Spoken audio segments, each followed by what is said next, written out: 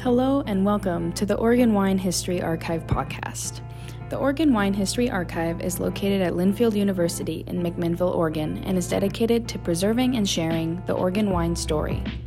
This podcast shares these stories through oral history interviews we've conducted throughout the industry.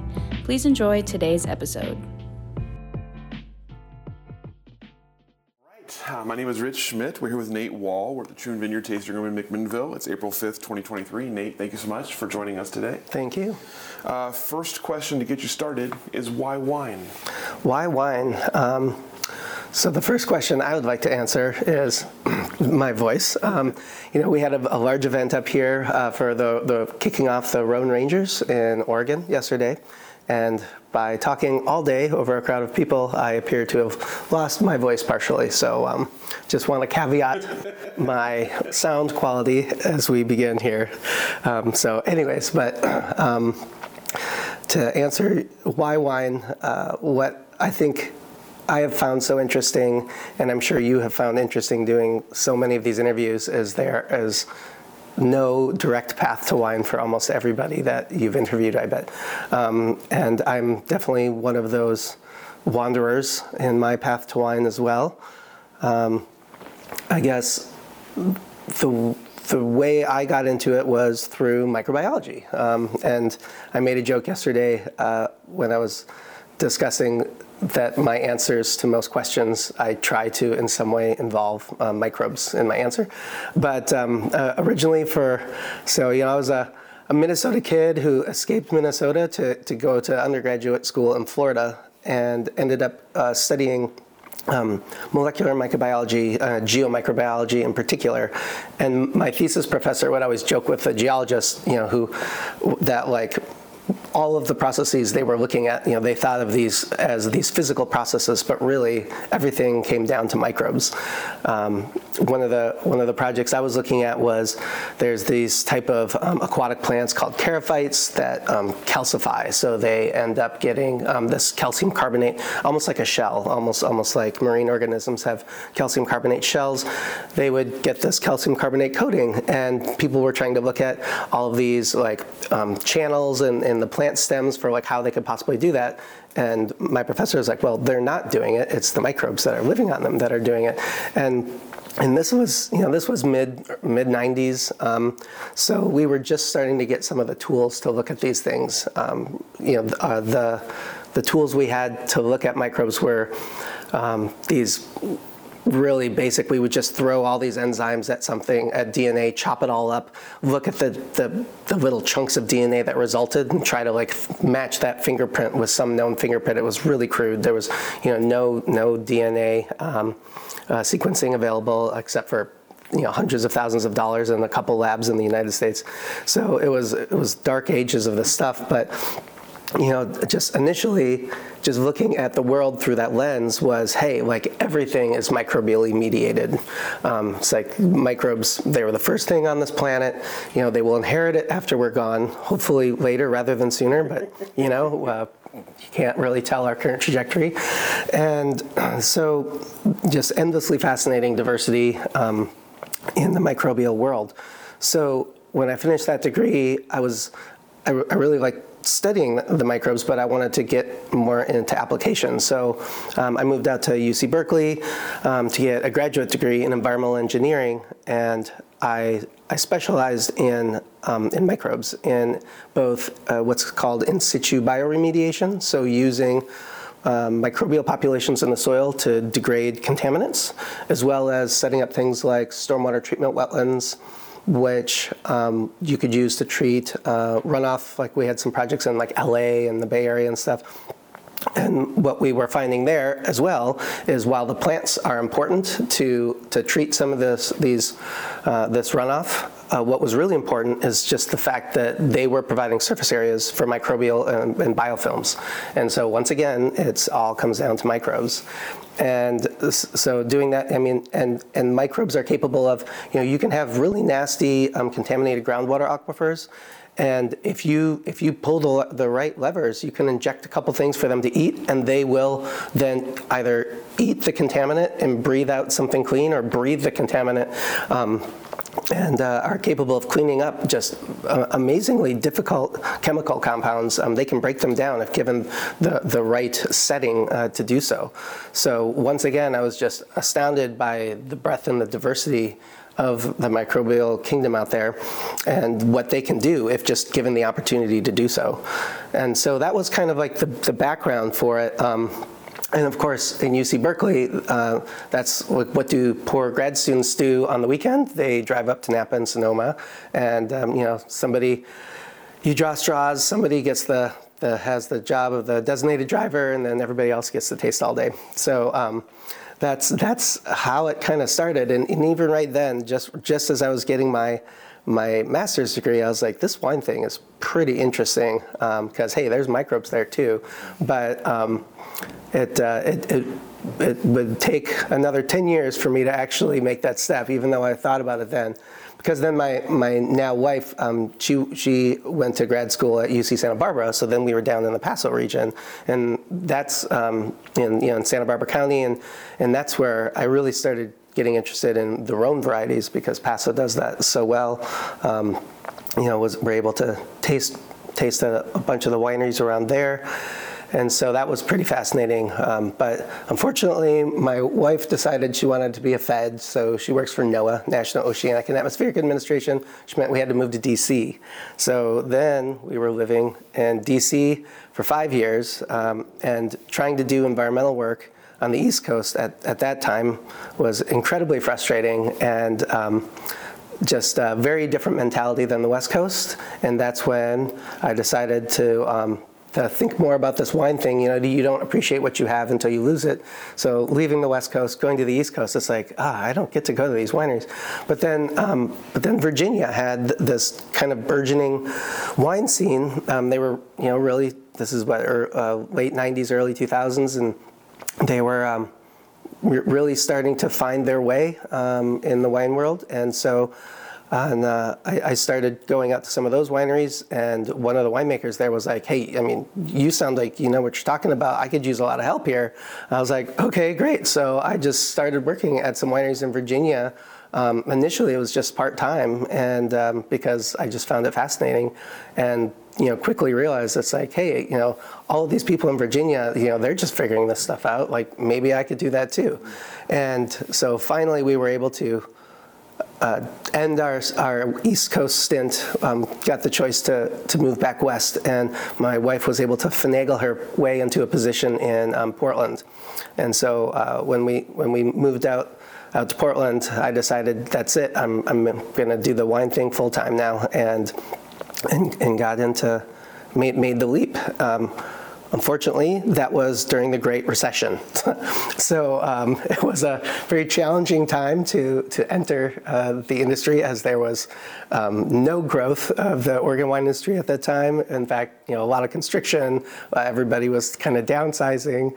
So maybe that was a blessing and a curse, because I ended up doing a lot of gig work before gig work was a thing, right? Just helping out in all sorts of different people's cellars and helping bottling here, helping racking there, and so I really started meeting a lot of people in the industry, and just was amazed and just about how open and welcoming this community was. And to this day, I am grateful for the Oregon wine industry's just openness, the culture of sharing, the non-competitiveness. That was not what I had seen in other parts of the country at all. And so the Oregon wine community is just a very special place, and just seeing that absolutely solidified my desires. Like, this is, not only is this a fascinating industry, it's a great and supportive industry, and I really wanted to be a part of it. So yeah, I just kind of went from there. So before we get back to Oregon, tell me about your sort of personal wine education as on the consumer side. You talked about kind of being in the Napa Sonoma area, then down in Paso. Tell me about learning wine and about starting to appreciate it. At what point did it kind of cross from something that you appreciated to something you thought, I could actually make this, or I could actually do this? Yeah. So I think in California, especially, Napa and Sonoma, you go to these ridiculous tasting rooms, and everything just seems like way out of reach. It's just, that is otherworldly, and that's part of why they do that, really put themselves up on this pedestal that seems, insurmountable for us mere mortals to ascend to. So it was, Paso is not like that as much, and Virginia was not like that at all. I mean, we're just talking barns and like little sheds, and so like, I guess that was part of it, is seeing us like, oh, this isn't as, this isn't up on the mountaintop. Like you could get there if you tried. So Virginia really showed me that it doesn't have to be, what my earlier experiences in Napa and Sonoma were. It could be something more down to earth, more hands-on, more attainable. Also, what was really interesting about moving, and I've often said one of the best things that happened to me by living in DC for 5 years is that on the East Coast, the wine selection, it's almost all old world, right? So it's actually both cheaper and much lower carbon footprint to get a bottle of Bordeaux on the East Coast than it is to get a bottle of California wine, because container ship across the Atlantic is way cheaper and way less footprint than trying to overland on a truck a bottle of Cab from Napa or something. So I had been living in California. I was drinking all Californian wine, as one does, and then moving to the West Coast, I was like, wow, this California wine is actually really expensive out here, but like, what's this other stuff, which I had never even looked into.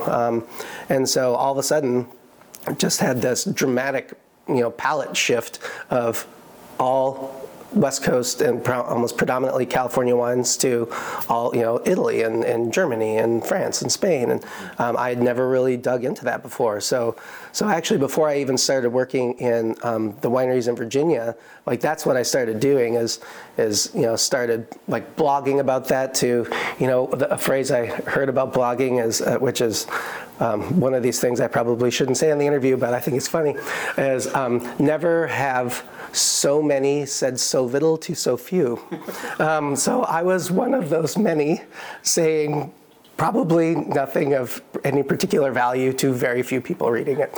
But for me, what it did is allowed me to kind of put my thoughts in order about, I would do little things about like, do some blind tastings of like, an Argentinian Malbec versus a Cahors Malbec or something. And so I was trying to get in my mind, hey, what are the differences between all these different wines? And I just had access to all these old world wines. And as I got more confident, I was able to like up my price point a little bit and start tasting, what are kind of, benchmark wines from these different old world regions. And so that's kind of what started building my mental image of what wine could be, is looking at these old world regions and thinking, wow, okay, like that's what this is, like that's what this means. And that also started making me think about that sense of place, that terroir concept, which had never been as strong initially, when I was in the late 90s or whatever in California. But like old world, that's just that concept immediately jumps out at you. It's like, okay, what does this place taste like? And I could barely ever afford to taste Burgundy, when I was out on the East Coast. But like starting to get that sense of place was really instructive, I think, in how I eventually came to recognize that the importance of sense of place in wine, and which is ultimately why I'm doing now what I'm doing with Troon, because I think what we're doing is really capable of expressing that sense of place by trying to remove, the veneer of winemaking style or of, viticulture that's more divorced from natural processes, really trying to get back to the roots of what, wine growing and winemaking is and was, and try to express that sense of place. I'm curious I want to talk about your work in the Virginia wine scene a bit, but before I do that, I want to talk about your day job there. Tell me about, you mentioned kind of a frustrating time for you professionally. Tell me about what you were doing on the East Coast for day work, and if there are any kind of notable achievements or notable memories from that time. I would like to think there was. I don't know. So I was doing environmental engineering, but in particular, I ended up working in a lot of sustainability programs, doing more of the stormwater, cleanup work. it was an interesting time to be there. So I was working just outside, in a suburb just outside DC, and green building was just becoming a thing. And so I was working for a municipality, and the U.S. Green Building Council was trying to put together these green building codes to try to make buildings more environmentally friendly. And since we were the ones who were part of what I did is also development review, so trying to every building proposal that came into the city, I would have to check off for a whole suite of environmental issues, and trying to look at, okay, how can we change our own city's building codes to just bake in a lot of the sustainability. So that's frustrating, of course, anytime you're trying to change laws, going before mayor and council, and having all these citizen comments come in, thinking that like by requiring, no or low VOC paint, all of a sudden, like the entire industry is going to fall apart or something. So just sitting up there and smiling and nodding and just, waiting for your turn to speak. But it was an interesting time to be a part of kind of that initial growth of the green building industry. So that was fun, trying to put together those codes. Energy efficiency, it's actually where, this is kind of inconvenient truth time. So, peak oil, all those concepts were starting to come to the forefront. And it's, in some ways, that experience is what led me into being wine. So what I was trying to do for so long was trying to convince other people of the right thing to do. And what I decided I wanted to do was, I'm just going to try to do the right thing and lead by example, because I learned how difficult it is to try to persuade someone to do something that they did not inherently want to do, even though it was pretty obviously the right thing to do for us, for the planet, for the future. It's very difficult to convince people to change their minds, change their attitudes, change their behaviors, especially. So when I came to wine, it had always been a goal of mine. It's like I want to do this in a way that can ultimately be just serve as a guide for others. I don't want to have to convince them, I don't want to have to stand up on a pedestal saying my way's the right way, you guys should all be doing this. I would rather do the way that I think and know to be true, and hope other people find that interesting enough to ask and to say, hey, this is interesting. Like how is this working? Like, what can we learn from this? So yeah, it took several decades really in the wine industry for me to find Troon in this project to actually get there, to be able to be that, to get where I wanted, to be doing what I wanted.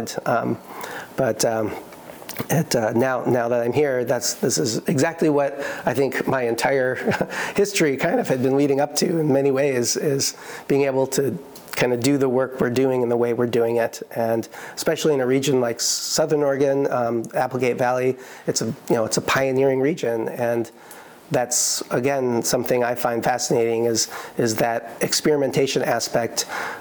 Certainly going around California, people felt very locked in place. And of course, if you have land values like they are in Napa, you can't afford to experiment. Like, you can't afford to take that risk with fruit because, oh my gosh, you just paid however many tens of thousands of dollars a ton for that fruit.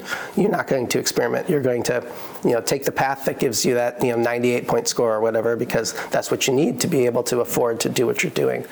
But in a place like the Applegate, we don't have those constraints. So there's a lot more experimentation, and experimentation is necessary because we are such a young region. I mean, well, in many ways, I guess Peter Britt was one of the first people to plant vines in the state of Oregon, but then, post-Prohibition, it's the Willamette Valley that took off. Mm-hmm. So, we are definitely a couple decades behind the Willamette Valley in terms of where we are as a region, but that's exciting to me because there's so much experimentation that needs to be done to figure out the right grapes to grow in the right places, and just how do you, what do you do to make those varieties reflect what is Applegate?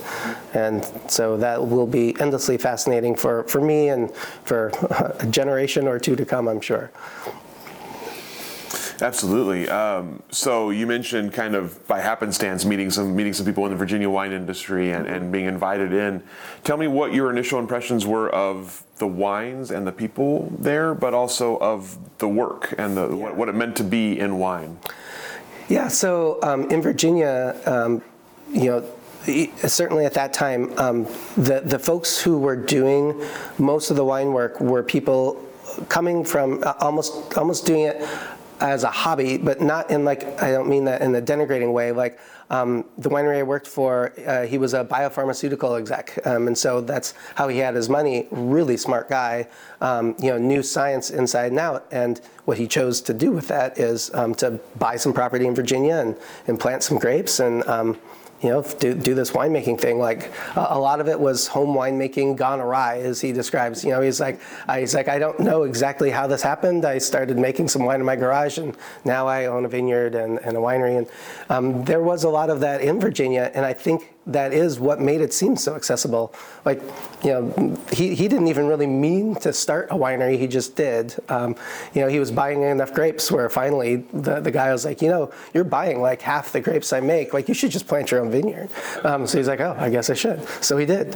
And so I think that accessibility was really interesting to me. But also because there was all these really smart people who didn't have backgrounds in wine and were figuring it out, that made me feel that I could do the same. Ultimately, I did go through the Schmidt program and get a legit education. But there's quite a lot to be said for taking, obviously microbiology and environmental engineering. I had all the science and chemistry background, and there's something to be said for just taking what you think you know, but then experimenting and using the powers of observation and learning more experientially than theoretically, because you learn different things in different ways. And so, it was definitely interesting to me to see, back to your point about, it was, a lot more work than I was expecting, like many people who think winemaking is probably a glamorous profession. It's not. It's farming first and foremost, and there's nothing glamorous about farming. It's hard work and long days and aches and pains and things, but also just that connection, to the earth, to a place, just hands-on connection. That's what I loved so much about engineering. I loved the theoretical in science with my undergraduate and my thesis work and things, but I went over to environmental engineering because engineering is applied science. And some of the funny things about engineering is, there's all these theoretical things, but engineers are like, well, yes, but if we just multiply by this exponent 0.285764 that we've found over building 30,000 bridges, if you multiply it by this, the bridge doesn't fall down. So we just use that number. You guys can figure out why that number is important, but we just know it works. And that's what engineers do for everything. They're just, it's we get the theory, but we just know, hey, if we do it this way, it works. That's kind of what Virginia Wine was doing at the same time. It's hey, we get the theory, but that theory does not apply to East Coast grape growing. Our conditions here are utterly dissimilar from. There's a reason why Thomas Jefferson tried many times and failed and gave up. That is an unforgiving place to grow grapes, a difficult place to make wine. So it was kind of an interesting place to start. And then you come out to the West Coast and you're like, oh, it's so much easier here. It's and then especially Southern Oregon, where we don't have half the precipitation that Willamette does, much lower disease pressure. You're just this is almost too easy. It's nothing like the people in Virginia just slogging it out. It was I think a good way to start to see what is possible, what you have to do to make things possible, because the passion that someone needs in Virginia to do what they do is really high, because it is so hard that everyone who's doing what they're doing really loves what they're doing. And so, that's addictive, that passion. And I think that's what a lot of people say about the wine industry is so many people come to this industry, later in life for some reason, and almost everyone in it is really passionate about what they do. And it just makes it such a nice space to live in, because everyone around you loves what they're doing, has these ideas and just really driven to make, do what they're doing and see what's possible. So you mentioned obviously coming back to the West Coast and coming to Oregon and feeling like you had upgraded a bit at least in the degree of difficulty, or I guess downgraded in the degree of difficulty. Tell me about you mentioned kind of your initial impressions of being welcomed into the industry. Tell me about some of the kind of initial contacts you made, jobs you did as you were kind of figuring out your way in Oregon wine. Yeah, so I guess I started when doing harvest interviews from my office in the East Coast with a bunch of different Oregon wineries, and eventually was interviewed by Grant Coulter, who's the assistant winemaker at Beaufrere at the time, and he's the one who opened that door for me, and I'd interviewed with him. What was interesting, I also interviewed with Andrew Rich at the Carlton Winemaker Studio. Ultimately decided to go with Beaufrere, but as we were moving across the country, my wife is from Western Colorado, and in her little hometown of like 5,000 people, Western Colorado, Andrew Rich was doing a wine dinner like as we moved through the country. And so I like showed up at the wine dinner, and I was like, hey, I interviewed with you, and ultimately, as you know, I told you, it's like I'm really interested in what you're doing, but I really liked talking to Grant at Beaufrere, and Andrew's like, Grant and I are good friends, and he's like, oh, well, we sometimes pass resumes back and forth, and for harvest interns, and he's like, I guess you're one of the ones he didn't give me, or whatever. But I was like, oh wow, like these two people who I had no idea like already knew each other, which is of course a theme of the Oregon wine industry, is that everyone knows everyone. But just being able to talk to Andrew before I even got to Oregon about working at Beaufrere and getting his advice, it's like, okay, I've been working in Virginia, but this is Oregon, and this is totally different. Like, what do you have for me? And so sitting down and talking to him for a while in the middle of my move out to Oregon was a kind of interesting experience. And so, yeah, getting there, really getting involved in Beaufrere, but then fast forward, my next harvest was with Andrew Rich, but yeah, I think Beaufrere was the perfect introduction. I mean, you couldn't ask for better mentors than the crew at Beaufrere. So, and that, definitely, if I didn't know it from Virginia, working at Beaufrere, it was a monumental harvest that was kind of thinking back to it. So that was swine flu time. So the first minor pandemic we had, and two of our interns went down with swine flu. And so we only had me and one other intern did like the entire harvest, where normally they would have 3 or 4 interns. And so like, I don't remember how much it was, 150 some odd tons that I pretty much punched down all 150 tons of that. Like we would take turns. Sometimes one of us would get to do the readings, the other one would do all the punch downs or pump overs. But yeah, that was a lot of work. 4 a.m. like end times, almost like all harvest long. And so it was. I was like, okay, this is a lot of work, but I was addicted. And so if I didn't know it before, I was like, yeah, this is the right thing. So yeah, Beaufrere was a great entry for me, and then I'd always been interested since Paso, the Rhone varieties, and Andrew was also an amazing teacher in that respect, as being able to and whenever you talk about Rhone, everything comes back to Randall Graham, but Andrew was assistant winemaker for Randall Graham for years, and so yeah, kind of learning from someone who learned from the master in some ways was a really great introduction to wine making with Rhone grapes as well. Yeah. So at what point, you mentioned you're addicted and this is something you want to do. So at what point did Chemeketa enter the picture? Yeah, so I mean, knowing a whole bunch of science and chemistry can only get you, so far. At some point, you probably need to learn more, and then that's what was interesting. So Beaufrere is, all indigenous spontaneous fermentations, and in Virginia, I had been, using more of the. It seemed a little more straightforward with, you get these yeast catalogs, and you flip through them, and each yeast is more amazing than the last. Like, I don't know if you've ever read through these things. they're amazing, right? You're like, oh my gosh, this yeast is incredible. The wine's going to be amazing. And then you read the next one, whoa, this does this. It's like, so, I was used to that. And then, at Beaufrere, there was none of that.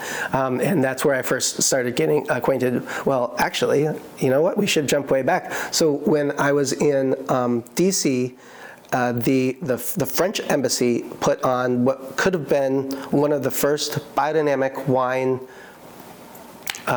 seminars. I don't know if they'd done it before. This was in 2005, maybe 2006, and it was, they flew in what could have been almost every biodynamic wine producer into the French embassy in DC, which is this palace, and they had 2 days of seminars and then this grand tasting of, German, Austrian, New Zealand, California, Spanish, South African, anybody who was doing biodynamics at the time.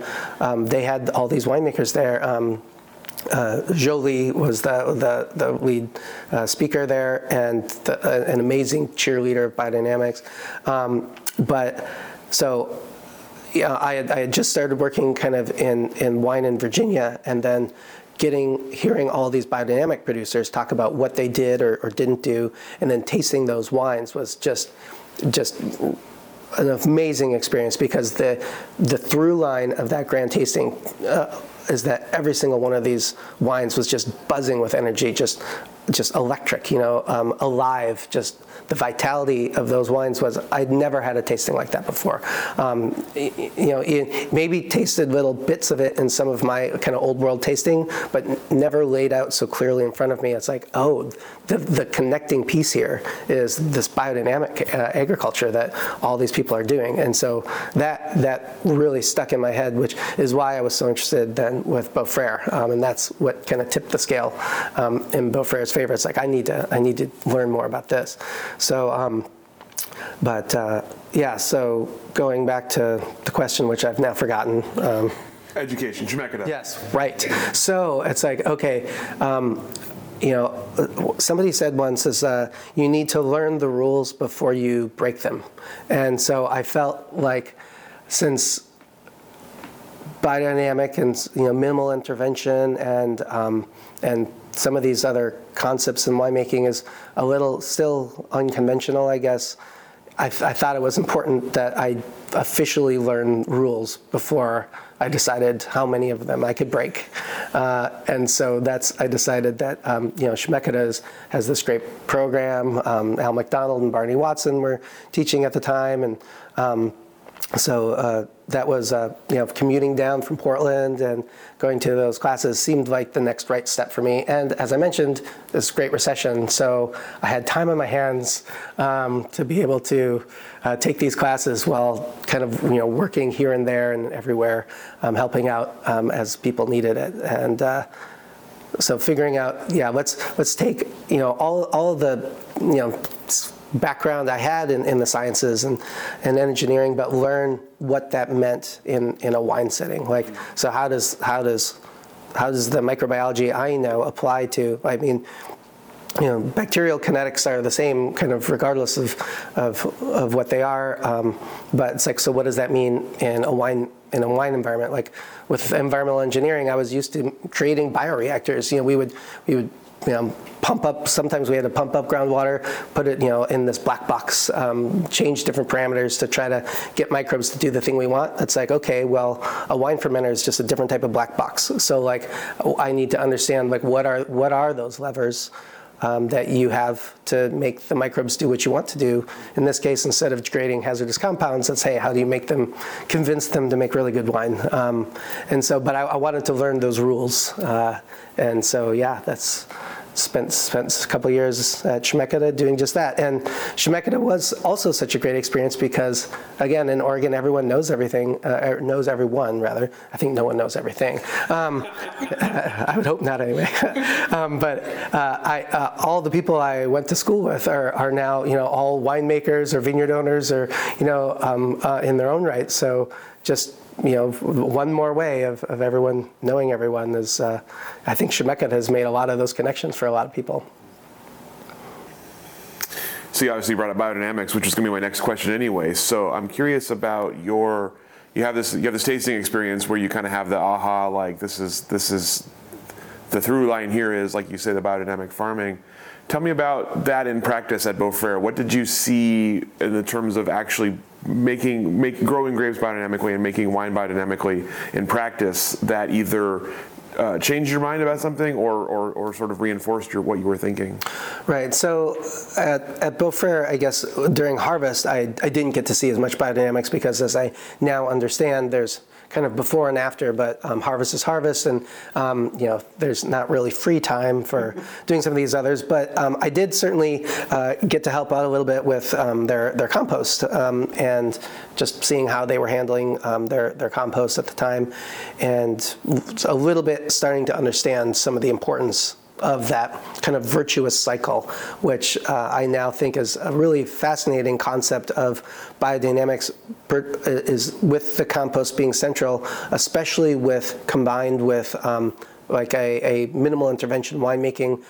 What you're doing is by taking all of that must from the winery and composting it. Biodynamic compost is not the same as regular compost. And regular compost, over 15 days, you have to turn 5 times and maintain certain temperatures to try to basically kill off pathogenic bacteria. And that is not what biodynamic compost does. Biodynamic compost takes a year to make. Typically, you don't turn it very often. It gets warm, but it doesn't get hot. So what not to the temperatures that is required by true compost.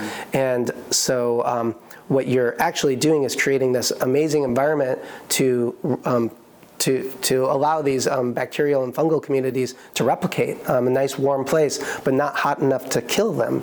And so it's a totally different mindset where with compost, you're trying to cook everything off, kill all the microbes, and just be left with nutrients. But with biodynamic compost, what you're basically doing is creating this biological reactor to multiply and really grow these bacterial and fungal communities that are then applied back to the soil.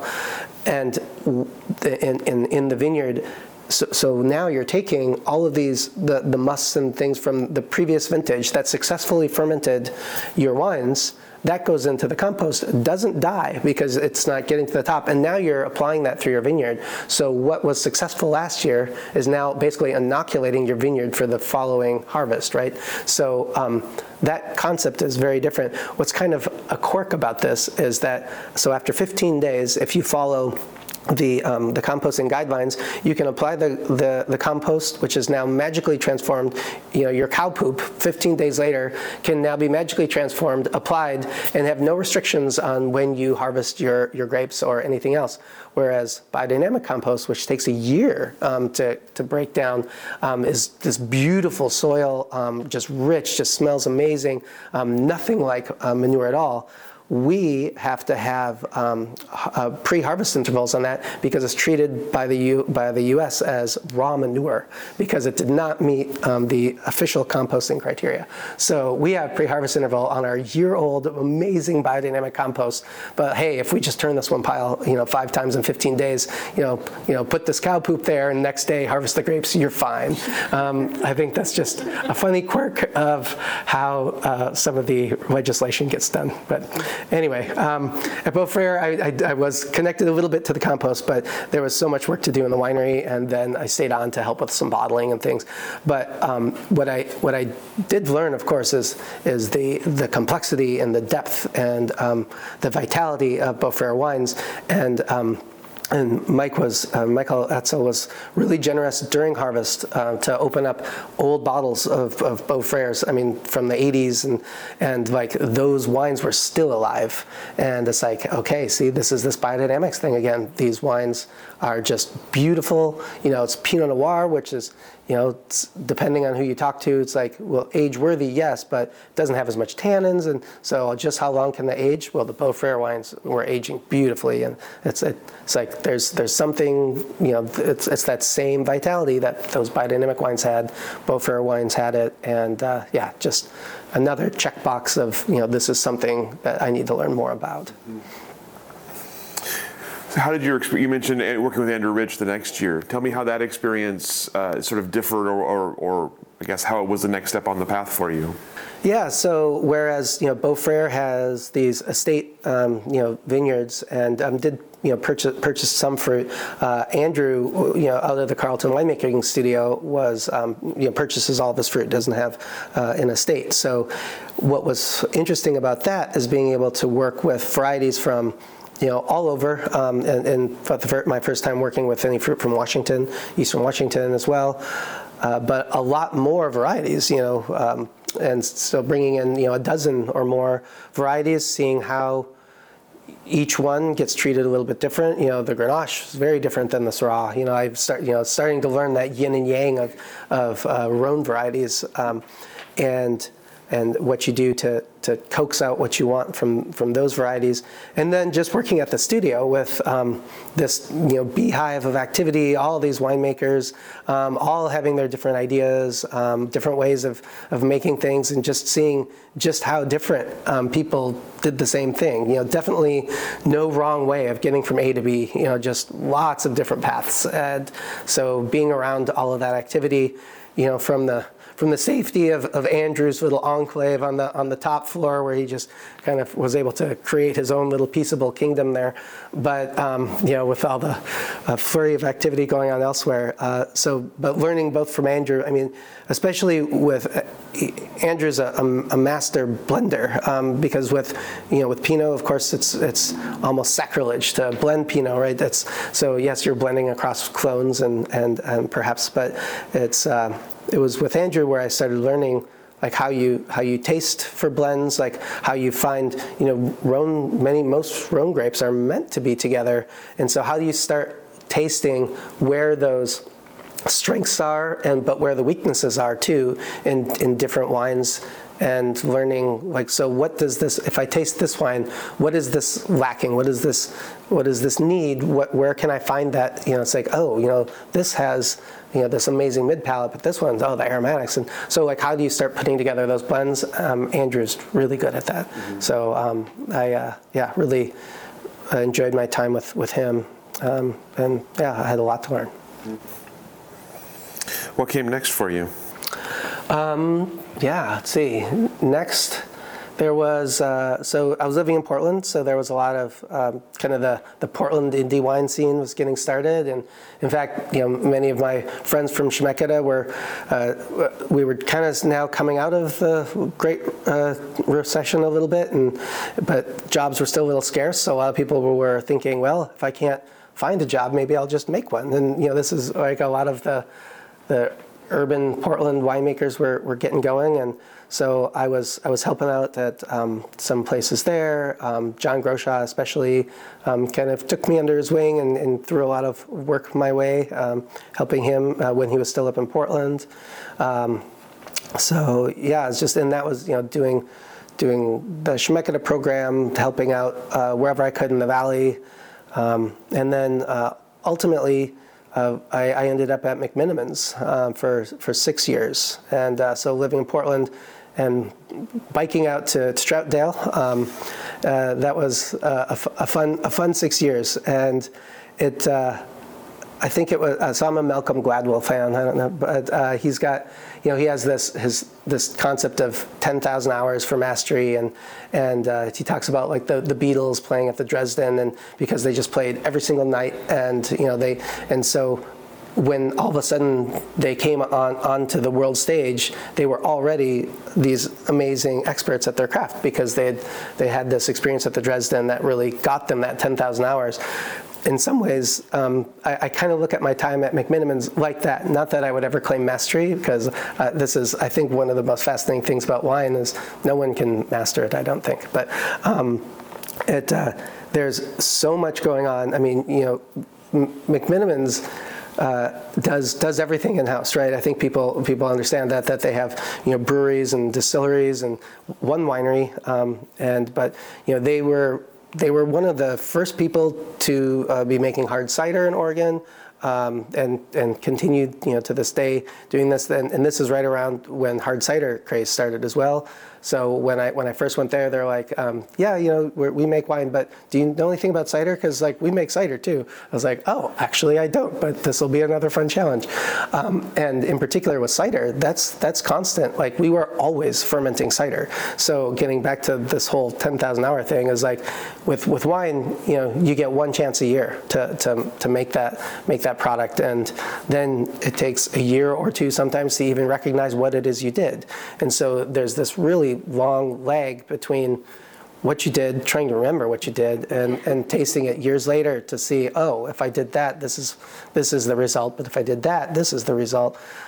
Cider is much more immediate. It's not as perhaps nuanced, but it's you can ferment, you can get the product out like a month later, and then you just do it all again. And so we were fermenting tens of thousands of gallons of cider just constantly, and so being able to, and like watching how we used fresh pressed juice, apple juice, but the constituents changed over time depending on what apples. A lot of apples are made to cold store, and some aren't. And Washington State has like some of the I think some of the largest cold storage in the United States because of all the apples. And so there's apples everywhere. There's different varieties you can pick and choose from and have them press it and make like a custom juice blend for you, and then you can have the juice delivered to you. So it's like starting to learn, these apples do this, these apples do that, trying to figure out what juice blends to do different times of the year because the flavor profiles are different, and but then constantly doing it though. So you're being in a state of constant fermentation is different than a winery, and I think there's a lot to learn from never stepping out of that realm. And so I did that for 6 years. Again, they're one of the larger wineries in Oregon that a lot of people don't know about because they self-distribute. But we were doing 400 plus tons of fruit. 25,000 if you case production. If you put it all into cases, they were some of the earlier adopters of kegging wine. They always kegged their wine and distributed it. So learning more about kind of that concept, about the sustainability aspect of, each keg is, that's 3 cases of glass that you're not using. So yeah, kind of interesting there. But then purchasing fruit and that's actually where the first time I was coming down to Southern Oregon is we purchased fruit from Southern Oregon, we purchased fruit from Willamette Valley, from Eastern Washington, from Eastern Oregon, from the Gorge. So getting able to see, drive out, walk the vineyards, see all these different parts. McMinnville is really what got me all over the state, kind of with all these different vineyards they were sourcing fruit from, and was part of what started my intrigue with Southern Oregon as well. Yeah, let's talk about that. Tell me about your seeing Southern Oregon for the first time, and from there becoming aware of Troon. Tell me about that sort of process. Yeah, so my very first experience with Southern Oregon wine was when I was working for John Groshaw. We were blending this putting together this wine blend, and I was tasting out of one of the barrels, and it was just 100% Syrah, and I was just blown away. I was like, where is this coming from, and why are we blending it? Because this is like the best Syrah I've tasted thus far from the West Coast. This is the most old world Syrah I've ever tasted. Coming from that East Coast experience of drinking, Northern Rhone, I was like, how did this come to be? Because this Syrah is amazing. He's like, oh, I know. He's like, I'd love to be able to bottle this by itself. I only have a couple barrels of it, and it's this tiny little vineyard in Southern Oregon. It's called Upper Five, and it's he's like, it's called Upper Five, but it's just a couple acres. It's like I get a little bit of fruit from them at the time, and that's amazing fruit though. But we're going to make this larger blend with it, and it really adds a lot to this other blend as well. But I agree, he's like, this is amazing stuff. And so I was like, wow, okay, Syrah from Upper Five, Southern Oregon, that's the best Syrah I've ever tasted. That has come from the New World. So that was early on. And then it's so funny that how it comes around is that now, Upper Five is one of the 3 biodynamic wineries in Southern Oregon. So once again, and I didn't even know that at the time that they were biodynamic, but it's like, upper 5, okay, biodynamic again. It all comes back to that. And then, but I had never been down here. And then with McMinnville's, I was able to come down here and check out some of the vineyards in the area. Didn't get to go to upper 5 yet, because of course we weren't buying fruit for them, but eventually met Terry and Molly and learned more about upper 5. But but that first experience was tasting one of those wines that just totally changes your perception of, it's like I had never tasted Syrah from the New World that tasted like that. And I wanted to know where that came from and how can I make that. So, yeah. And so what point did you become aware of Troon? Yeah, so, Troon's got a pretty long history. I'd always known that they existed, and they were, at the time, earlier on, they were exporting some wines, but not as many of their wines. They did have the tasting room, up in Carlton, and at the time, and so I was able to. The ad came out for a position down there, but what intrigued me was in that. They discussed the fact that they were about to engage on this journey, that there was new ownership, and the vision was that we are going to start implementing biodynamics and organic farming. And I was like, this could be the best case scenario. So like I've always wanted to be involved in this, but like I'll get to start like right at the beginning. It's one thing to see all these that have been doing biodynamics for a while, but how does that work, and what does that transformation look like?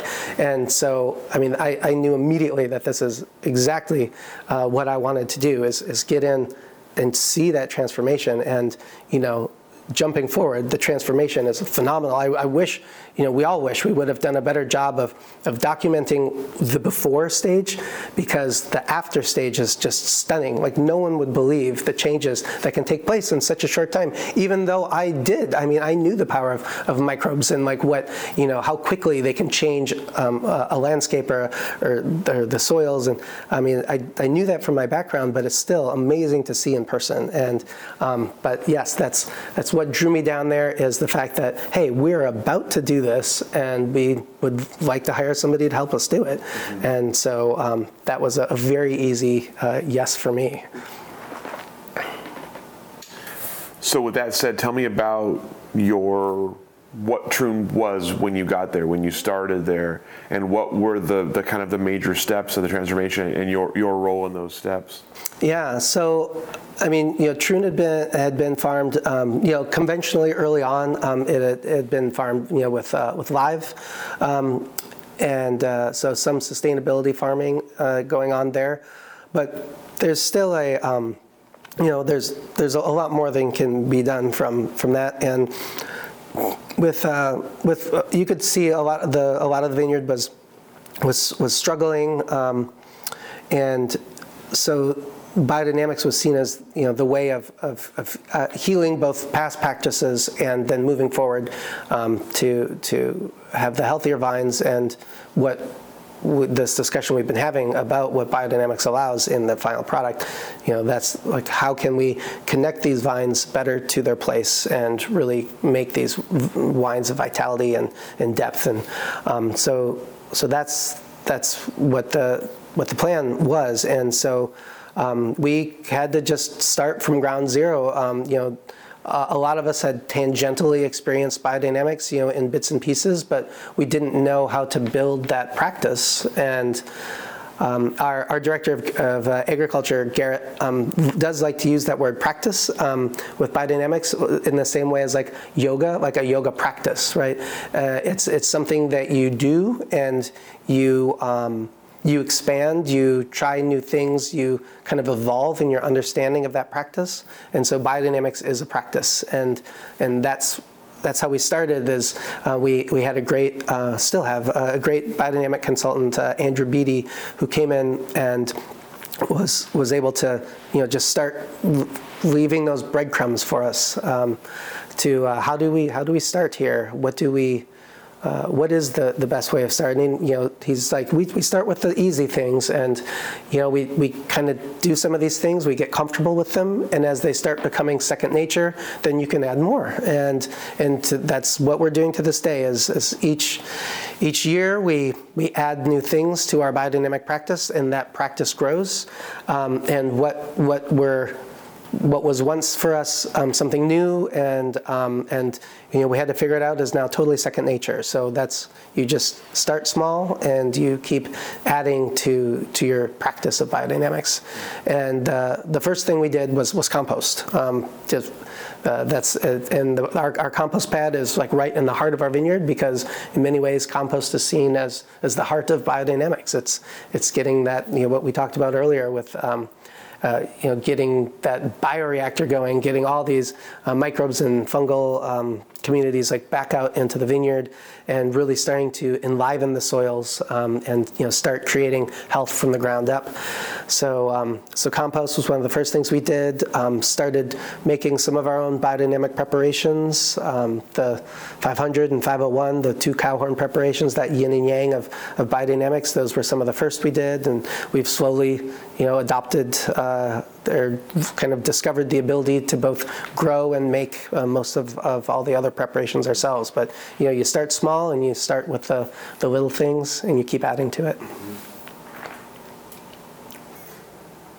On the vineyard side specifically, what have been sort of the largest transformations that you've seen in the time you've been there, and what is still to come? Right. So, ultimately, so we started implementing biodynamics, and we knew we had a lot of sick vines there. It turned out that there was more than even biodynamics could handle.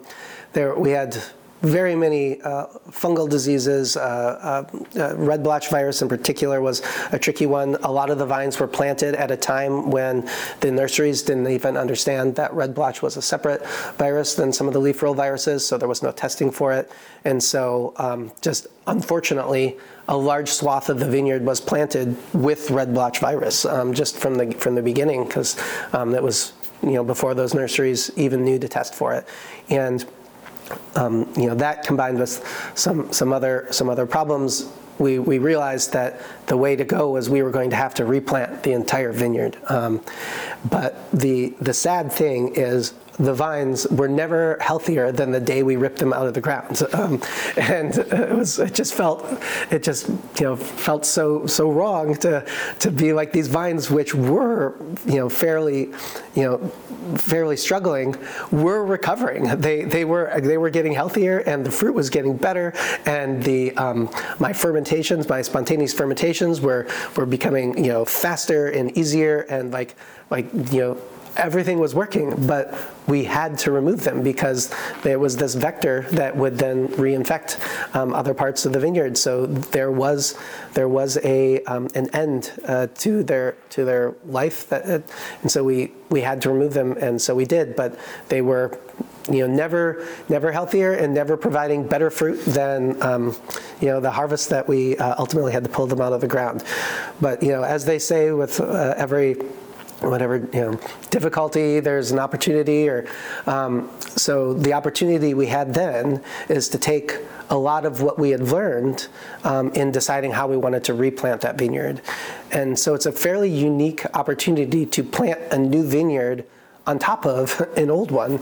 And we had dug 72 test pits all over our site.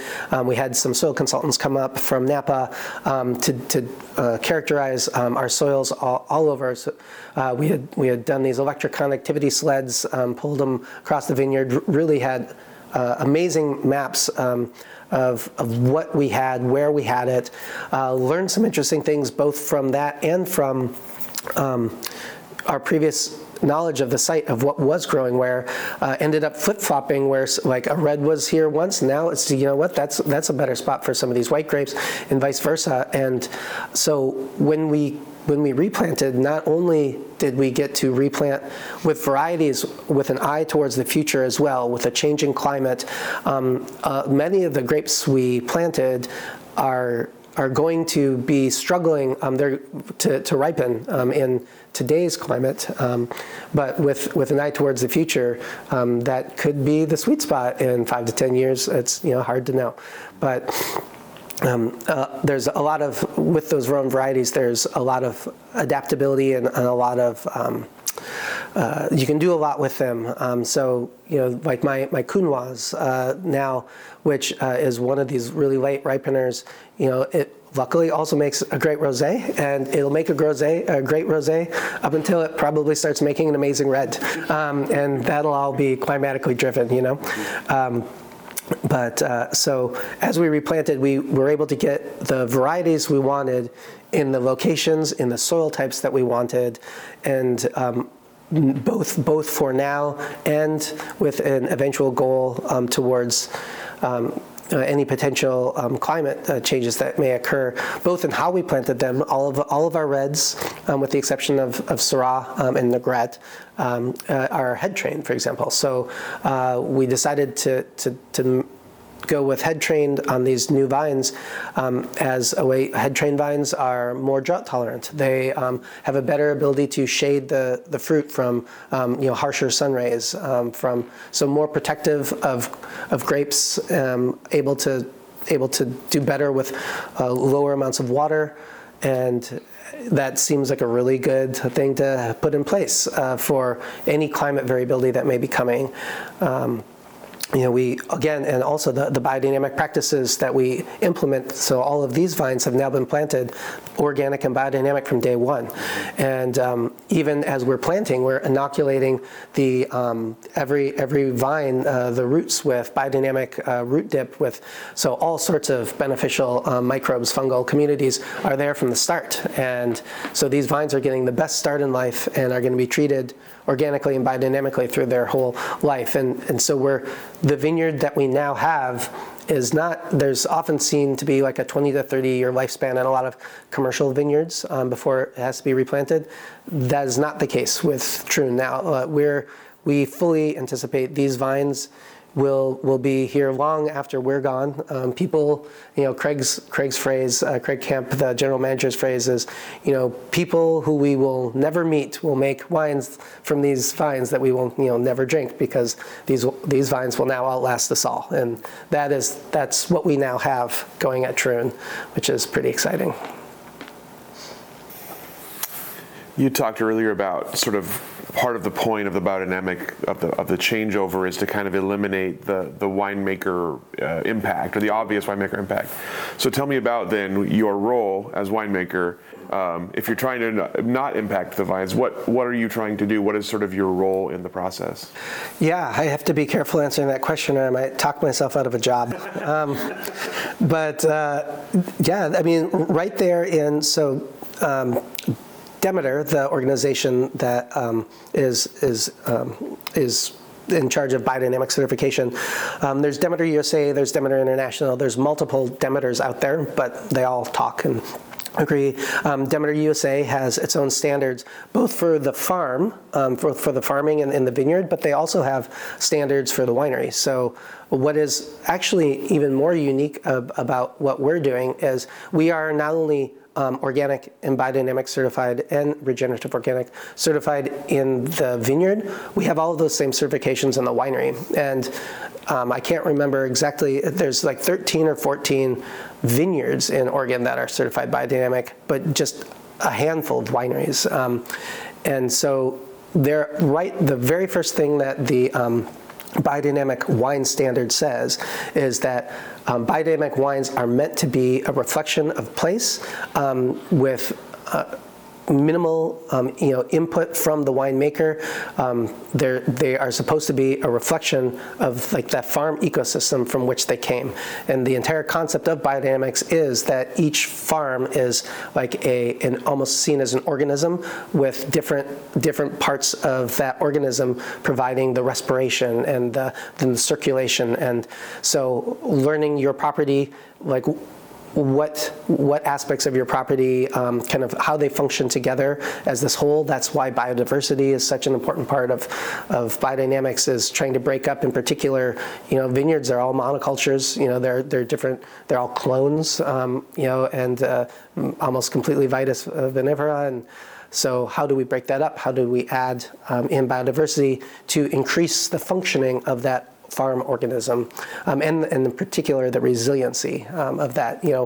If you've got a string of dominoes that are all one thing, and the first domino goes over, all the dominoes fall. But if between all those dominoes, if you think of those dominoes as your rows of grapes, but if between all those dominoes you have different plants, different species, different things, that first domino tips, it hits something else and it stops. That in a nutshell is what a lot of this increase with biodiversity and biodynamics is for, is that resiliency there. Let's stop the dominoes from tipping. Let's have something disrupt any potential pest or disease or something that's coming in. But in the winery then, you've spent so much time and effort out in the farm, in the vineyard, that you really don't want to alter that with some like winemaking signature or something in the cellar. And it also mentions, there should not be a pronounced oak presence in the wine. Like that's right there in the first paragraph. They want the wines to be a reflection of that place. And biodynamics has been seen as a lens that helps to focus the terroir. So every place, winemakers are always trying to learn what is their terroir. How can I express that in the wine the best, to have a wine that's unique, that has its own voice, that speaks of a place. And biodynamics maybe has the ability to focus that, to bring it into focus, is maybe a better way of saying. And that's what I tasted at the French Embassy with all those biodynamic wines, is they all had a voice, they all spoke of a place. And so the biodynamic winemaking standards basically tries to interrupt humans' tendency to fiddle, to maybe to overly exert control over something that perhaps we should not attempt to control as much. And so that's what we try to do, is step back. And there's the one straw revolution, so-called do nothing farming. There's actually do nothing farming is not doing nothing, in the same way that do nothing winemaking is not do nothing. So I am going to try to keep my job. But it's humbling, because you take away what few controls winemakers do have over an inherently chaotic process, biologically driven. You remove most of those safeguards that you have, and so it's just in the same way that out in the vineyard, observation, experimentation, and just paying attention to the small details is what you need to do. That's what happens in a biodynamic cellar, because you can only nudge. You definitely can't shove. Like if a wine, you need to recognize immediately if a wine is zigging when you really wanted it to zag, because all you have are these little chiropractic manipulations, right? Like just these, little taps to hope that it kind of, stays within some semblance of boundaries that you find acceptable. And so I guess it's, in the cellar, then that just means paying a lot more attention to very small details and trying to learn what small amount of control you have over, especially with these spontaneous fermentations. We've looked at these. We've sequenced a lot of this. We did a cool study where we sequenced, we just shotgun DNA sequenced from the soils. We did swabs from the grapes. When the grapes came into the day before harvest, when the grapes came in, we took samples from the must. We did samples at the middle of harvest, and then or in the middle of the fermentation rather, and then we did samples during barrel aging. So it's of the same lots, right? So from soil to grape to must to fermentation to aging, and looking at how those microbial communities change when, for example, we don't use any sulfur at crush. So we are not disrupting any of that microbiota that's coming in from the vineyard. So, we have an entire symphony of microbes present in our wine, and trying to learn what interactions are important. So, a more conventional approach in a very similar way to conventional farming is where, you try to, you till the soil, you spray chemicals to prevent weeds, and then you have your grapes growing, in perfect little rows with nothing else, dead soil and vines. Some winemaking can almost be seen the same way, as like you get your juice in, you bomb it with sulfur, sterilize that juice, like everything's dead, and then you create this monoculture of a single yeast, you throw it in there, you want it to do its thing, in the same way that biodynamic farming is completely opposed to that, biodynamic winemaking is as well. So we have to trust the microbial communities that we have in place, that these communities are inherently balanced. We have a healthy vineyard, we have a healthy microbial populations in the soil, on the grapes. Those same populations should also be healthy in our ferments. And so by not disrupting that, we get to see what that complexity is doing. And again, it's one of these cases where we're just starting to get the tools in science to look at these complexities, because it's not just the presence or absence of one group or family of microbes versus the other.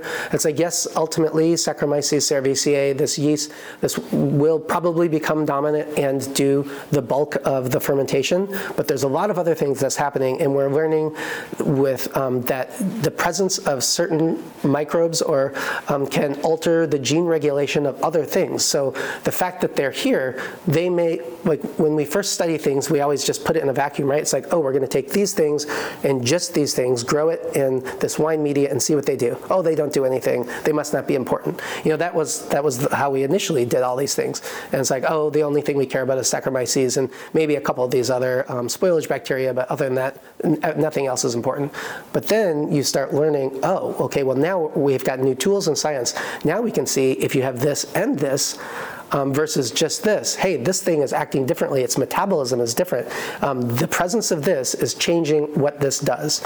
And so now multiply that by several thousand, or with all of these different groups of microbes. So like, we're just scratching the surface. We have no idea how. It's just way too complex of a media. There's hundreds or thousands of families sometimes, to say nothing of genus and species of these microbes, which are amazingly diverse. How do those community interactions change what ultimately, what sort of fingerprint can those things do? Like, the human ability to perceive certain compounds, down to parts per trillion, so there are many things that that still the best way of detecting something is by sniffing it or tasting it. Like we can't, analytically, sometimes we can't measure things as precisely down to such small levels that humans are capable of detecting. And there's huge ranges of differences between one person and another on all these things. But so what are some of these things that at first we thought didn't do anything, and now we're like, oh, actually, this thing is changing what this is doing, even if they are only around for days or so.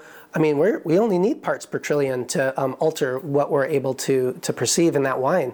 So what is important here? Like, how do we know what we're doing in these spontaneous fermentations with these just complex systems? We don't know, and so that's what I find fascinating as a winemaker. Is just, we're just at, I think, a very interesting point, just as we were a couple years ago, even starting to learn about the soil microbiome and the interconnectedness of what's happening beneath the soil. We just never had the tools to peer beneath the soil, and knowing, oh my gosh, these trees are not only are they communicating to each other, they're sending nutrients back and forth, microbially mediated by pumping down these root exudates, and these plants are almost 50% of what they create through photosynthesis. They are leaking through these roots to kind of change the microbiota that are living in the root systems. So how does that correspond to what's going on in these complex fermentations?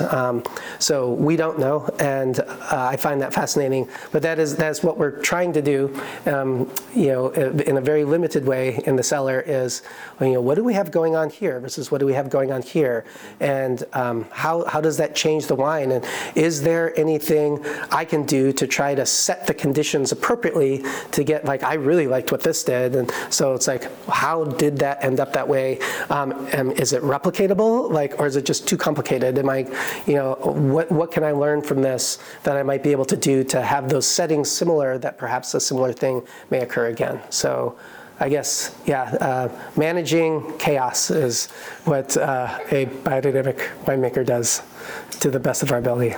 You mentioned just scratching the surface and still kind of figuring out what comes next. So take us through kind of future vision, next 5-10 years at Troon, as a kind of on a macro scale, and then also kind of in your role and your scale, what you're looking to accomplish. Yeah, so next 5 to 10 years are going to be just really exciting ones for Troon. As I mentioned, we've had to replant the entire vineyard, but we now have 20 different grape varieties there, and pretty much over the next, several of them are already starting to produce, and then over the next 3 to 4 years, all of them will be producing. And we replanted in chunks, starting in 2019, where we started with some new plantings, and then started replanting bits and pieces, about 10 acres a year, removing and replanting. So I have all of these varieties coming online, many of which have, to my knowledge, never been grown in Oregon before. We have Negrette, and we have Tiburon, for example, Rosessa, that I doubt that it exists in Oregon. Some of these more unique white Rhone varieties, Pique Pool, Claret Blanche, Bourg Blanc. There probably are some of those, but I don't know that they are in Southern Oregon, and certainly not the Applegate, to my knowledge. So figuring out what these do here. Sometimes people always like to ask, how do you see your region, like an old world region? We don't, and so we don't know how these varieties are going to grow and the type of wines they will make from the Applegate Valley. We're pretty darn sure it's a great climatic fit, these varieties, for where we're at. But we've had experience with Syrah and Grenache at our site. Some of these other Vermentino certainly at our site. We've replanted a lot of Vermentino as well. But then many of these varieties are new for us. Last year we harvested Mourvedre for the first time. Carignan, Cinsault, Counois, these are all new for us at Troon. And so figuring out what those varieties mean at our site, and we have 4 different soil types. We try to do a good job of scattering around. We planted as many different clones of these varieties as we could find, as we could get our hands on, many of which had to come directly from UC Davis's Foundation Plant Service, with the kind of the master library of clean clonal material in the United States, because a lot of these things are rare. So we just got some twigs from them, and had some nurseries graft them and grow them up to get at least a couple hundred plants sometimes. We've been planting a bunch of rootstock because these things are so rare that we'll have to be field grafting when we can get the twigs necessary to do it, because there's just not enough plant material of these things in the United States to plant out a commercial vineyard with them. So yeah, over the next year, this is all coming to fruition. We've had 5 years of replanting and of kind of getting our biodynamic program and our organic program up and running, and we're coming to the end of that, and it's going to be this whole new era now of, okay, now we're no longer adding, let's get our arms around what we have and what that means for the grapes we're growing and the wines we're making. And so yeah, the next 5 to 10 years, all of that will be literally coming to fruition, and being able to start seeing just what we've done over the past 5 years and what that means for the wines we will be able to create. So obviously, biodynamic practices have become more common in Oregon wine. Tell me about what you've seen with sort of the biodynamic, the growth of biodynamic farming here, and what's kind of necessary to keep it growing, or to take the next step forward in Oregon? Yeah, I think biodynamics and also regenerative organic agriculture, so before ROC, the Regenerative Organic Certified, is a newer certification, and up until that, Biodynamic Demeter was absolutely the only regenerative organic or kind of farming certification that existed.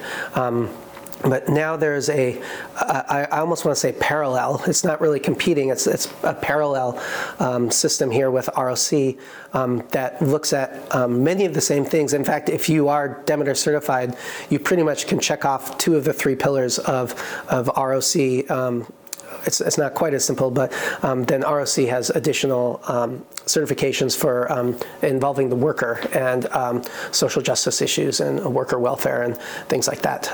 But yeah, with biodynamics, it's such a regenerative farming in general is such an obvious fit for Oregon. I mean, it's such a green, sustainable state that adopting these regenerative farming practices seems like a no-brainer, especially given that our climate is so well suited for it. We're not Virginia, like this would be very hard to do in Virginia. A handful of people do it. I really respect them for trying, but we have it so much easier here with our disease pressures. And it's a little harder in the Willamette Valley than it is in Southern Oregon, but not by much. Biodynamics is always it's very farm specific, and there are no. There's nothing prescriptive about biodynamics. It's all, this is the toolbox, and how do you learn to adapt that to this vineyard versus that vineyard just down the street, and that toolbox may vary just in those 2 locations. It's which is why, so moving forward, Troon is trying to start larger conversations about biodynamics, not just for vineyards, but in our area we've learned of a lot of other smaller farms of all types that do practice biodynamics, and we want to try to bring that community together. Let's share these experiences. What has worked for you? What have you tried? Every farmer has uses that toolbox differently and finds different solutions. So we would like to help be a way of pulling all of those disparate thoughts together, and we can simple ways we can get together and make biodynamic preps together. It might be daunting for people getting into biodynamics they know about all these preps, they have all these weird numbers, and like, what does that all mean? And just to try to demystify it, because at its heart it's just farming, and not that there's anything just about farming. Brian White, one of the proprietors of Troon, he likes to say, farming isn't rocket science. It's actually much harder, because in rocket science you can use math and you can have trajectories, and if you put this much thrust, the rocket's going to go here. You have no such certainties with farming, and getting those conversations going so that you can learn from the experience of others, and if Troon can help be a connector for that, it's something we would like to do. Education is very important for us. That's why we have an educational biodynamic area with signs. You can do self-guided tours, like just grab a glass of wine, go walk out. You can read some of these placards, learn about some of the different biodynamic, these kind of medicinal herbs that are used in biodynamics. You can see them growing. We've got a native botanical garden, basically, which we have almost 100 species of native plants, flowering plants, shrubs, many of which were harvested directly from the Siskiyou Mountains, just right around us, hyper local. We've worked with a local botanist to help us get this, but so you're able to see all this different diversity, walk around. They all have little placards. You can identify them. It's like, instead of planting these invasive or just showy plants in your house, it's like, hey, this is a native plant. It has tons of habitat value and it's beautiful. Like, maybe I should use this for my landscaping rather than some plant that has no no value for pollinators or things like that. So that's self-guided tours there. So yeah, education is really a big part of what we want to do. And so if we can help get those conversations started, maybe just sometimes it's just that initial hurdle that people might need to get over to just, oh, well, this is how we started. We started in this way. Maybe you want to try this. You don't have to jump right into certification or something. Although we do value certification. There is a lot to be learned from being subjected to an annual audit. We get 3 audits a year for organic, for biodynamic, and for regenerative organic. So there's someone coming out physically to our location, looking over all our records, talking through what we've done, and not only is that valuable to keep you honest, but also it's a great learning experience too. I mean, these auditors have go from farm to farm to farm, so they are this wealth of knowledge, and these organizations want you to succeed. Demeter wants you to be a good biodynamic practitioner, and they can offer a lot of advice along the way. So we do enjoy and are supportive of certification, but we can also help people to just get started, and maybe eventually they'll find that I think I can go for a full certification. But we would like to help people in any way we can to maybe get over some of those just initial hurdles, because once you get that ball rolling, you could do the same thing we did. Just start small, keep adding parts of your practice, just keep adding to that practice as you move forward, and eventually it's like, hey, I'm a biodynamic farm now. So, switching gears just a little bit, you had talked earlier about your experience at McMinnville's making cider. So tell us about Alter Ego and how that plays a role in your life. Yeah, so I started Alter Ego with Ann Hubach and my wife in Portland, and kind of part of that cider craze. And that was fun, just a fun project to do. Whereas wine has, even though I'm breaking a lot of them, wine has more rules, on what you can and can't do. Cider is just, hands out, like you can do whatever you want. That's why people are putting like jalapenos in their cider. I mean, you would never do that to wine, at least I hope not. And just like whatever. So there's so much experimentation and that was allowed in cider. Consumers don't have the same concepts of what a cider should or shouldn't be, so we were able to do kind of all this fun stuff. But when I moved down to Southern Oregon, my wife and I did we're no longer involved in Alter Ego, so I haven't been a part of Alter Ego for 5 years now. But it was fun. I was making all this cider for McMinnville's as well, and it's fun to be able to do something for yourself. So yeah, that was a part of my life while I was up in Portland, but I have not been involved since then. However, at Troon, we have planted an orchard. We have 43, I believe, different varieties of French heirloom cider apples we have in the ground. So I should have mentioned that as what's next for Troon.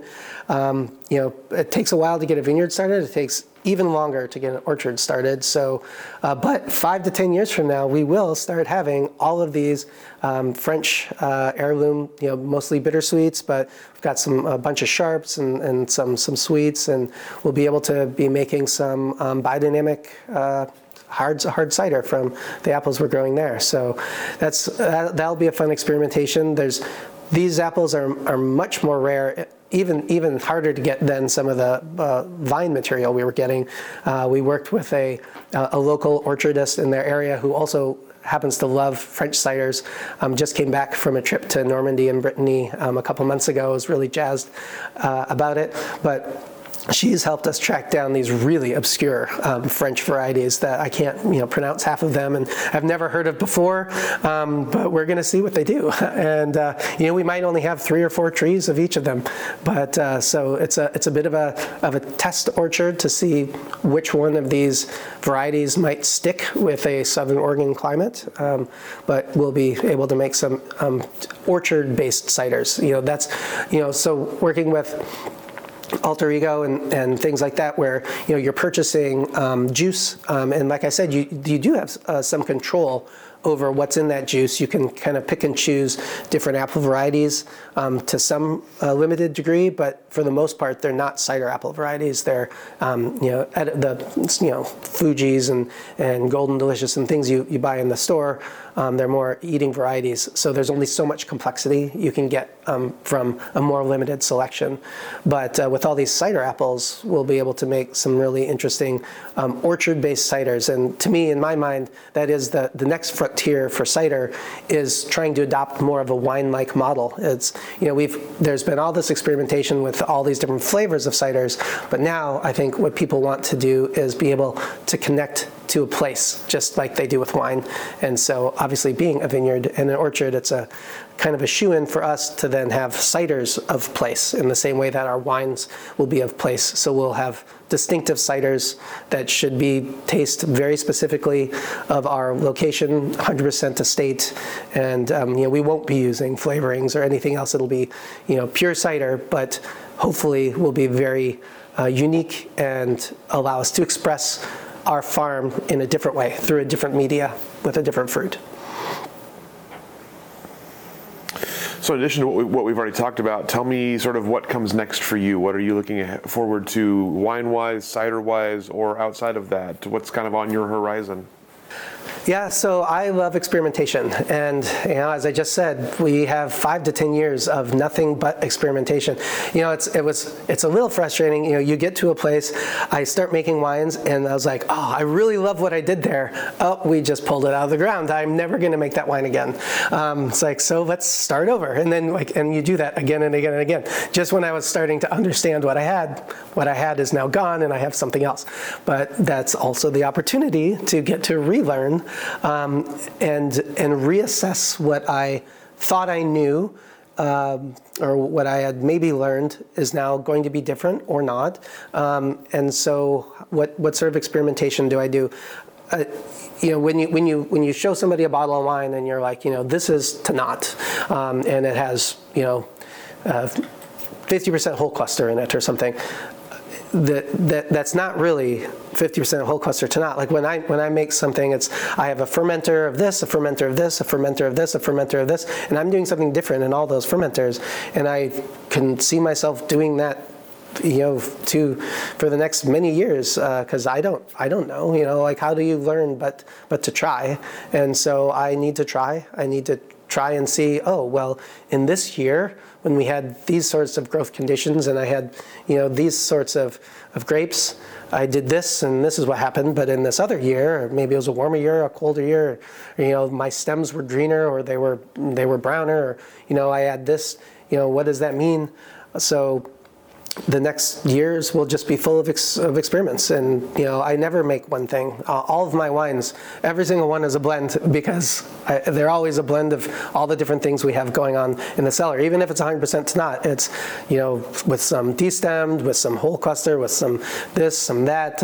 We foot trod these, we did, we didn't over here. And so it's all experiments. And so the next 5 to 10 years is continuing to conduct all this experiments to learn what it is we have and learn what the wines want to be, right? Because that's, I don't see myself as so much making the wines I want to make always. I make the wines that Troon wants to make, that this farm organism wants to make.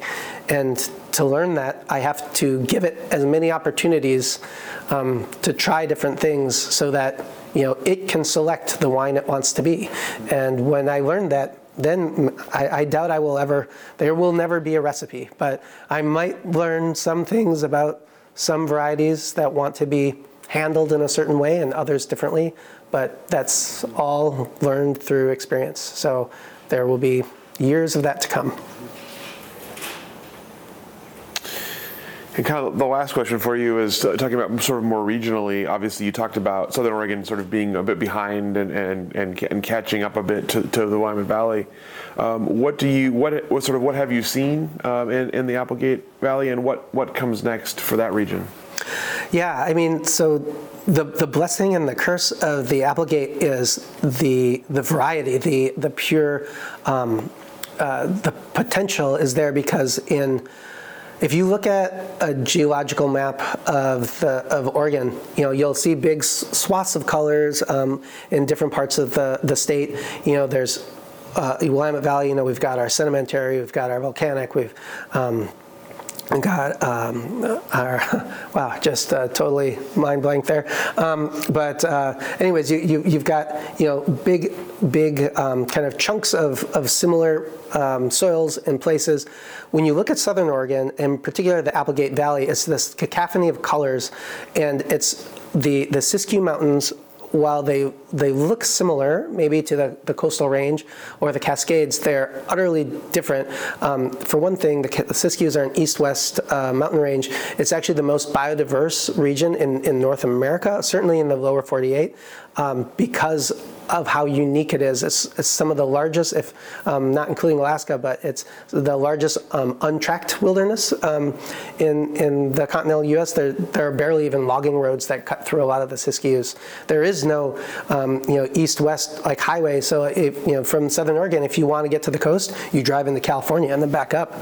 Even the Rogue River is wild and scenic because there is no road that follows the Rogue River as it cuts through the mountains there. So it's a very interesting place, and they were actually formed by island arcs in the Pacific that slammed against the continental plate and got accreted. And so all of those island arcs have different geologies. They came from different places, slammed against. So you can find virtually any soil type in our region. You just have to look for it. And so and with all these different elevations, so there's different elevations, different soil types, different aspects, south facing, north facing, whatever. So if you want to find something, you will be able to find it somewhere. And that is the blessing and the curse, is that, unlike people often ask, oh, what's the signature variety? And the signature variety isn't a variety. The signature variety is diversity of Southern Oregon and the Applegate in particular, because you can find anything you're looking for to do what it is you want to do. It's, if you want to grow Pinot Noir in Southern Oregon, just move up several hundred, if not 1,000 feet. Like, that's the other thing. We're at elevation. Our valley floor is higher than the high elevation sites in the Willamette Valley. So we have a lot of elevation to play with. As you sit there in the wintertime, you'll be looking out and you can see just a couple hundred feet above us is snow line, and it's totally coated in snow. But a couple hundred feet where we are in the valley, it's we're getting a gentle rain, and so it's there's a lot going on, and that is a huge opportunity for the region. And so getting more people trying more things and finding, our region doesn't want to be one thing. Our region wants to be many things, and it's finding those different things that it can do well in different places. So I think that the growth of Southern Oregon will be in learning, not in narrowing, but perhaps even in broadening, what we can do from an already diverse situation, finding out, what works best in this highly diverse region that we have. So I think the growth of our region will come from just more people spending more time looking at what's possible. All right, that's all the questions that I have for you. Anything I didn't ask that I should have? Anything that we didn't cover that you'd like to cover today? I can't imagine we missed much. Well, thank you so much for your time and for sharing your story with us, and a special thanks to Nate's Voice for holding out this entire interview. The T got it through. I was worried. Good job, T. Thank you so much, and we'll go ahead and let you off the hook. All right, thank you. Thank you. Thank you for joining us for this edition of the Oregon Wine History Archive podcast. And thank you to all our supporters, partners, donors, and interviewees who have helped make our project a success. Be sure to check out our website at OregonWineHistoryArchive.org for more interviews, photographs, wine labels, and more. And stay tuned for more interviews as we tell the story of Oregon wine. The Oregon Wine History Archive podcast is brought to you from the Oregon Wine History Archive at Linfield University, with a very special thank you to all the Linfield Archive students who have contributed to these oral history interviews over the years.